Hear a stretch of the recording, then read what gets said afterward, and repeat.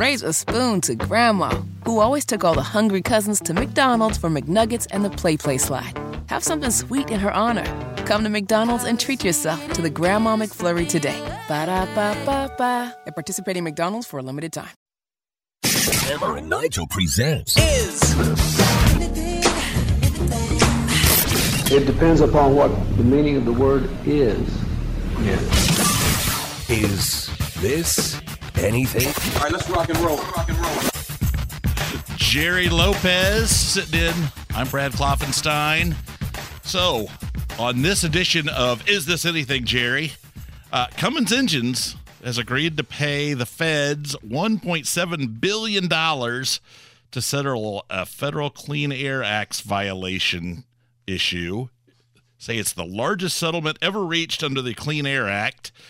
Cummins admits to no wrongdoing, and it affects just shy of 1 million Ram 3/4 ton and 1-ton trucks and Nissan Titan pickup trucks. Jerry, is this anything? It's only a big deal because Cummins admits to no wrongdoing, but if you do a little bit of digging, they're alleged to have installed emissions defeat devices on hundreds of thousands of engines. Which I think is similar to what Volkswagen did. So it says defeat devices are parts or software that bypass, defeat, or render inoperative emissions control, such as emission sensors or onboard computers. What kills me is they have to admit no wrongdoing, yet you're paying $1.675 billion? Yes, that's... What is there to admit if you're paying $1.675 billion? That's not like saying, keep those 3 pennies and just throw it in the jar over there. No, it does not take a penny, leave a penny. No. Yeah. No, it's not. No. To put that in perspective, I think I read that Cummins had sales of approximately $20 billion and profit of a similar... about $2 billion is their profit. So that basically wipes out their profit from 2022. So the $1.675 billion penalty would be the largest ever for a Clean Air Act violation and the second largest environmental penalty ever secured by the DOJ. Yeah. So that's a big deal. It is. So this does beget the question of, do all these mandates from the EPA, have they gotten to the point where it's unattainable? And so now automakers are forced to come up with cheat devices to get around it. I mean, physics is physics at some point, and you can only do so much with an engine. It doesn't matter whether it's electric or not. Right. I mean, you're overcoming friction and other forces. So, how do you feel about that? Listen, they can miss me with this clean air thing because I saw a report that said Taylor Swift has done so much flying around to go to her concert, specifically to go to her concerts and all the Chiefs games, that she would have to plant 20,000 trees and let them grow for 10 years to make up for what she's done by herself. Yes. So I get it, but... Clean air only matters when it's us. Yes, exactly. When it's Chinese the plebes, don't care. Yeah. Oh, great, you have an electric vehicle. Now go park it over here at this, coal-burning battery plant. Yeah, and in this instance, these are heavy-duty trucks. These are typically work trucks that they're talking about. I mean, you need a certain amount of horsepower to get the job done. Yep. So is this anything? I think it's a huge deal. $1.7 billion. But you did nothing wrong. You did nothing wrong. No, they're not admitting to anything. But, yeah, given that Cummins is based here in Columbus with a giant pseudo headquarters in downtown Indianapolis, obviously a lot of their shareholders are here and a lot of their employees are here. So our next one, and we've got audio for this, of the governor of Colorado. He's got a cringeworthy Feliz Navidad message. Feliz Navidad. Feliz Navidad. Feliz Navidad. Prospero año y felicidad. Oh, Jerry. Now, there's also video that goes with this. You have to see the video. It doesn't make it better. All right, so I'm going to find at Indy Spanglish. I'm going to find this video. I'm going to tweet it out. Is this anything? Yes, this is pandering to the a millionth level. What he forgets to leave out is this was just days after Denver received 16 busloads of migrants. All right. So I don't think the people of Denver thought it was so feliz of a Navidad to wake up with 341 people on the latest convoy of 9 buses that arrived in Denver on Thursday, another 7 buses on Friday, and they're expecting another 100 buses before the end of December. So you tell me how feliz that Navidad is. Welcome, new neighbors. I assume that's what that was.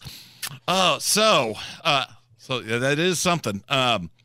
Our next one, a Turkish TV news anchor is fired for appearing on camera with a, quote, pro-Israel Starbucks coffee cup that's sitting on her desk. It doesn't say anything about Israel. It is just a Starbucks coffee cup. There was audio that could go with this, but it was in Turkish. Yep. So I didn't think our audio or our audience would appreciate that nearly as much. But let me ask you, Jerry, is this anything? I mean, she was a 20-plus year reporter for this network. The fact that she has a Starbucks cup on her desk, is this anything? I mean, it sucks for her, right? You got to know your audience, right? That goes without saying, and I don't care what you do. You got to know your audience. And in a time where the Israel, we'll say Israel-Hamas, because it's not even Israel-Palestine. During the Israel-Hamas conflict or war, you have to be very cognizant of everybody wants you to take a side. Yes. Right? So literally, this is just a Starbucks cup sitting on a desk. That's all it was. And they called it a pro-Israel Starbucks cup.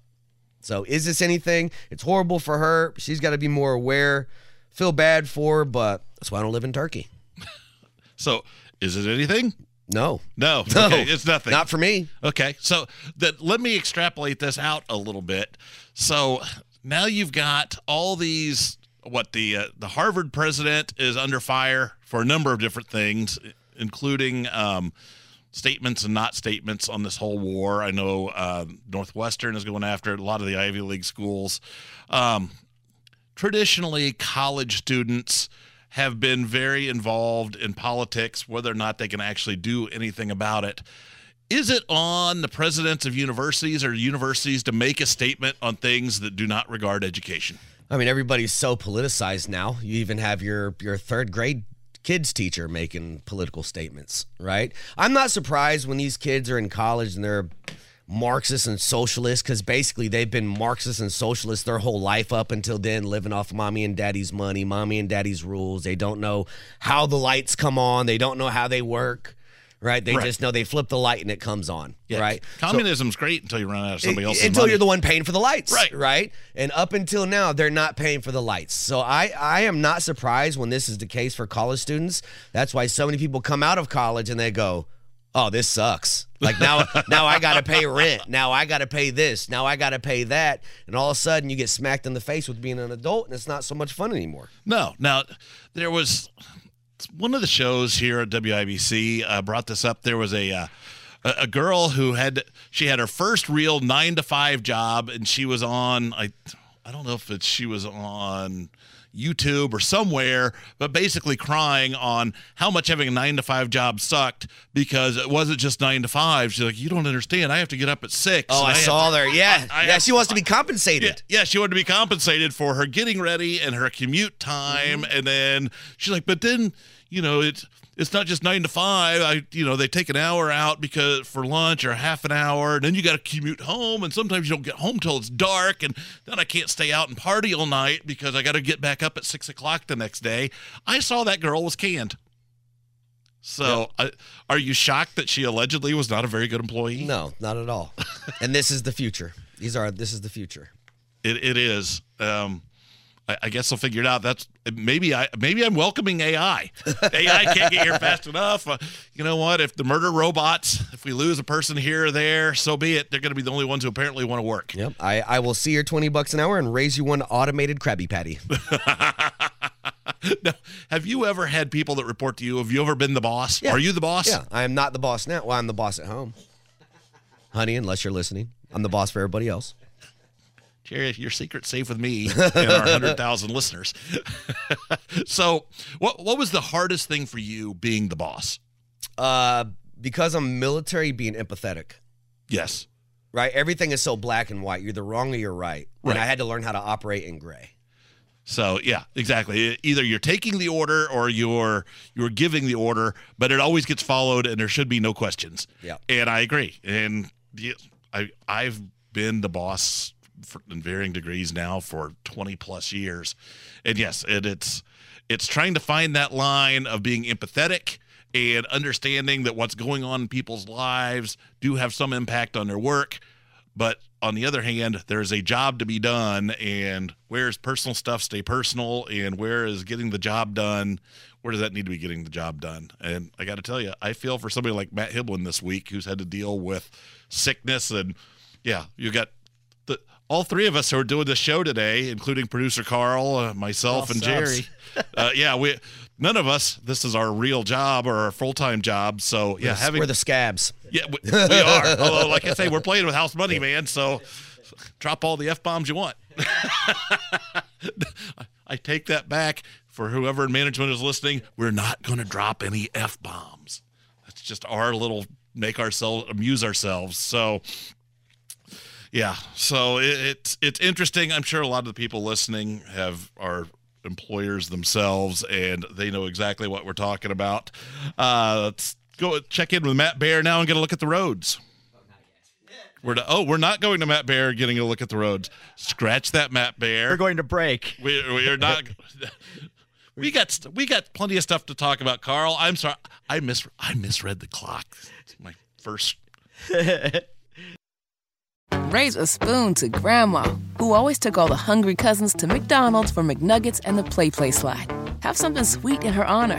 Come to McDonald's and treat yourself to the Grandma McFlurry today. Ba-da-ba-ba-ba. At participating McDonald's for a limited time.